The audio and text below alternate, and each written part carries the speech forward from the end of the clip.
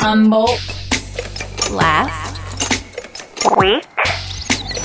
Hey, I'm Miles Cochran. This is Humboldt Last Week, a way to hear highlights from Humboldt's last week in news while you do stuff. Available on iTunes, SoundCloud, KimKemp.com, and top podcast platforms. And hey, if you like Humboldt Last Week on Facebook, you get episode updates and local content and win some stuff.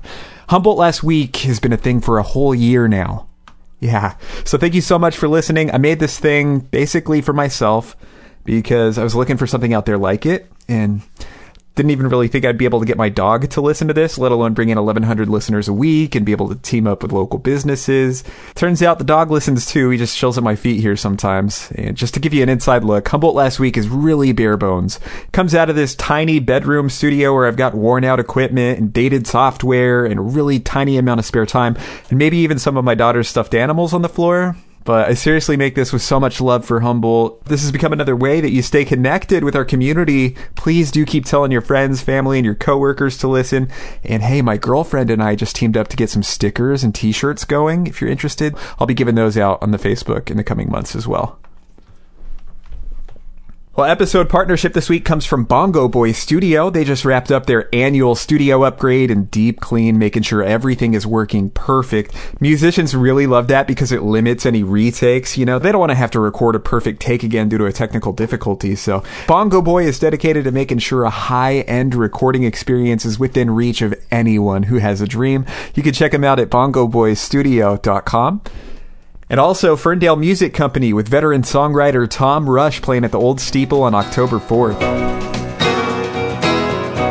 No regrets. He's been covered by Waylon Jennings and Olivia Newton-John, among others. His shows are filled with the rib-aching laughter of terrific storytelling, the sweet melancholy of ballads, and the passion of gritty blues. That's Tom Rush at the Old Steeple in Ferndale, October 4th. Tickets at ferndalemusiccompany.com. Well, that was fast. Now that Marie Callender's near the mall in Eureka said goodbye, or good pie, after 20 years, a Mexican chain restaurant is opening up there. That would be Tres Picosos. Their press release says they evolved traditional plates with unique, healthier, and flavorful ingredients. I might give that a try when they open next month, but either way, I'll mostly stick to the zillions of locally owned Mexican restaurants here. Hey, how about Kirsten Dunst? So apparently when she was here filming Woodstock, A-list actress Kirsten Dunst got unsuspectingly super baked due to the work of some locals. Here she is talking about that with Jimmy Kimmel. She apparently thought she was smoking fake joints for a scene. So one of the producers comes in and they're like, how do you feel? I was like, I feel terrible. I don't know what's wrong with me, da-da-da-da. He goes back. He looks at all the, everything that I smoked and make sure everything's okay. He came back. He's like, oh, you smoked a full blunt on one of the takes. And we're talking about Humboldt weed, okay? I don't smoke full joints. This is like strong. What happened? One got in there somehow? Well, they had locals roll the joints for us. Oh, yeah, you can't. You can never have locals. I mean, and they just threw some in for fun. I was like, what? I was like crying, laughing, eating peanut butter sandwich. I couldn't film anymore. They sent me home. I was a total mess. I've never been that stoned in my entire life. That's courtesy of ABC. You can check out the full video at the Humboldt Last Week Facebook. Well, there's a new program in Arcata called Zagster, and no, it's not a subsidy for rolling papers. It's a bike sharing service.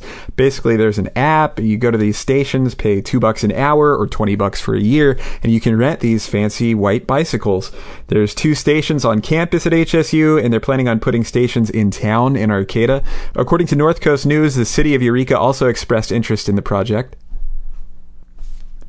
Stand-up comedy at the upgraded Minor Theater in Arcata. That's new, and it's going to be awesome. Tom Rhodes is headlining Thursday, the 28th. While we sit there in those new comfy seats, Tom Rhodes, of course, collaborates with Joe Rogan, Mark Maron, Dave Attell, all kinds of stars in the comedy world. He gets love from the New York Times. He's got Netflix specials. He's a Comedy Central guy. And my friend Kim Hodges is also going to do a set there, so that's a plus. Kim actually gave me a couple tickets to give out, so keep an eye on the Humboldt Last Week Facebook on Tuesday if you want to go. $50 pair of tickets could be all yours. Again, that show's Thursday, the 28th at the Minor. Well, around 150 people got together along 5th and Eureka to protest Rob Arkley and his attempt to prevent a Native American island from being given back to Native Americans. That would be Indian Island between Eureka and Samoa. The event organizer partially told Loco, "This is a big step for Eureka to give land back to a tribe and it should be honored. Can I buy the cemetery where your loved ones are buried and make a park? No, that would be completely inappropriate," she said. Of course, historically, Indian Island, or Tuluwat Island, was the site of a brutal Wiyot massacre.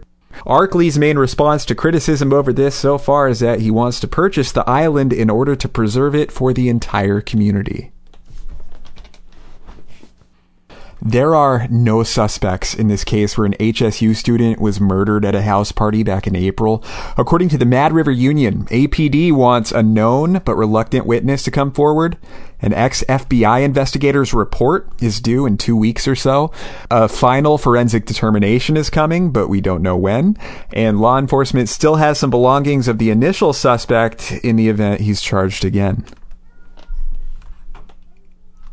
There's a Facebook support group now for the Rio Dell parents facing murder charges after an alleged hash lab op in their garage killed someone. So who are these people? Parents to kids 9 and 7, it looks like David Paul is a long-haul truck driver, and Tamara Paul is maybe a tax preparer. Hundreds of people are supporting them. So yeah, a murder charge for a hash lab explosion. According to Loco, California's felony murder rule says a person can be charged with murder if someone dies, even by accident, during the commission of certain felonies. The suspect accused of burning down the Blue Heron along Broadway in Eureka pleaded not guilty and will face a jury trial in November, according to the Times Standard. A guy who used to be a correctional officer at the jail was arrested for child molestation. That would be 30-year-old Corey Fisher, who's accused of doing disgusting things to kids. His bail was set at $1 million. North Coast News says he's suspected of crimes against 3 boys, 15 and younger. According to Kim Kemp, he resigned as a correctional officer back in August. And Loco mentioned he glared defiantly in the courtroom last week. His estranged wife seemed distraught, and he pleaded not guilty. His preliminary hearing was set for October 4th. So you know all about public defenders, lawyers that'll rep people that cannot afford an attorney.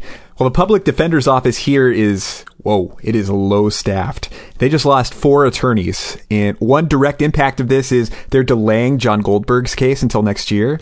That's the Fortuna man accused of murdering someone that was having an affair with his wife. Apparently, the caseload is too high with not enough lawyers.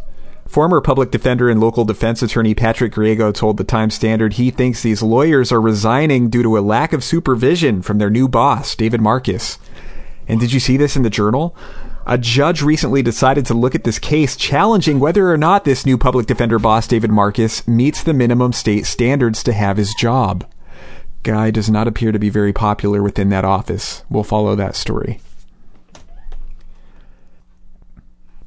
Last week, I did a story about a Eureka nonprofit suspending community cleanups after their volunteers were met with violent incidents. Hatcher executive director Brandy Wilson spoke with me about the violence these oftentimes homeless volunteers dealt with and how she believes this came from misinformation about Hatcher. They do needle exchanges, harm reduction, things like that. Anyway, a couple days after that interview came out, Hatcher released a statement saying that while their volunteers won't be doing cleanups for now, their board members have volunteered to dedicate every Sunday to cleaning up our community, getting dirty needles off the streets.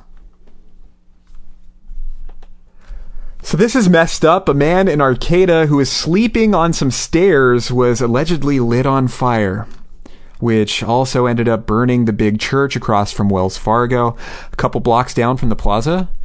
This 28-year-old fella had severe burns on his head and hands and was airlifted out to a burn unit in Sacramento, listed in serious but stable condition. Because the victim's name has not yet been released, UC Davis was not able to give me an update on his status. So you can see in the photos, this church entrance was heavily burned. You see in the Mad River Union, it was also said that the arsonist broke into the church beforehand. Yeah, The Arcata Police Department said witnesses described the suspect as possibly Hispanic with short brown hair wearing a gray sweatshirt. APD's just trying to figure out, was this arsonist trying to burn the man who was sleeping on the steps of a church? Or was he trying to burn the church? Or both?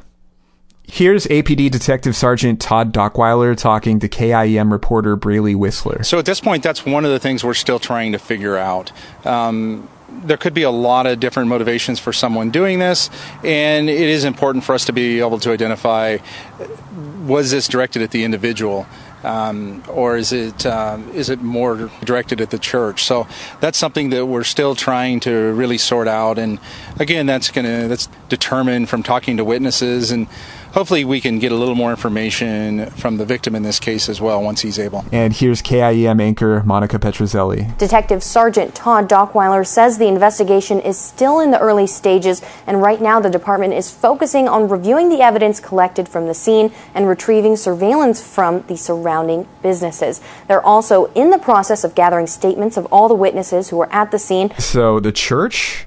More here from the Union. Arcata's Presbyterian Church, built in 1917, saw damage largely contained to the outside area. A deacon said the doors did their job. According to North Coast News, there's a chance Wells Fargo can provide some good video footage. It's an arson case and an assault case. The suspect likely used a flammable liquid to make this happen, and the church has been remembering the victim in their prayers. According to Nazi Javid of North Coast News, a similar incident might have happened 5 days later on the steps across from the courthouse in Eureka, the job market.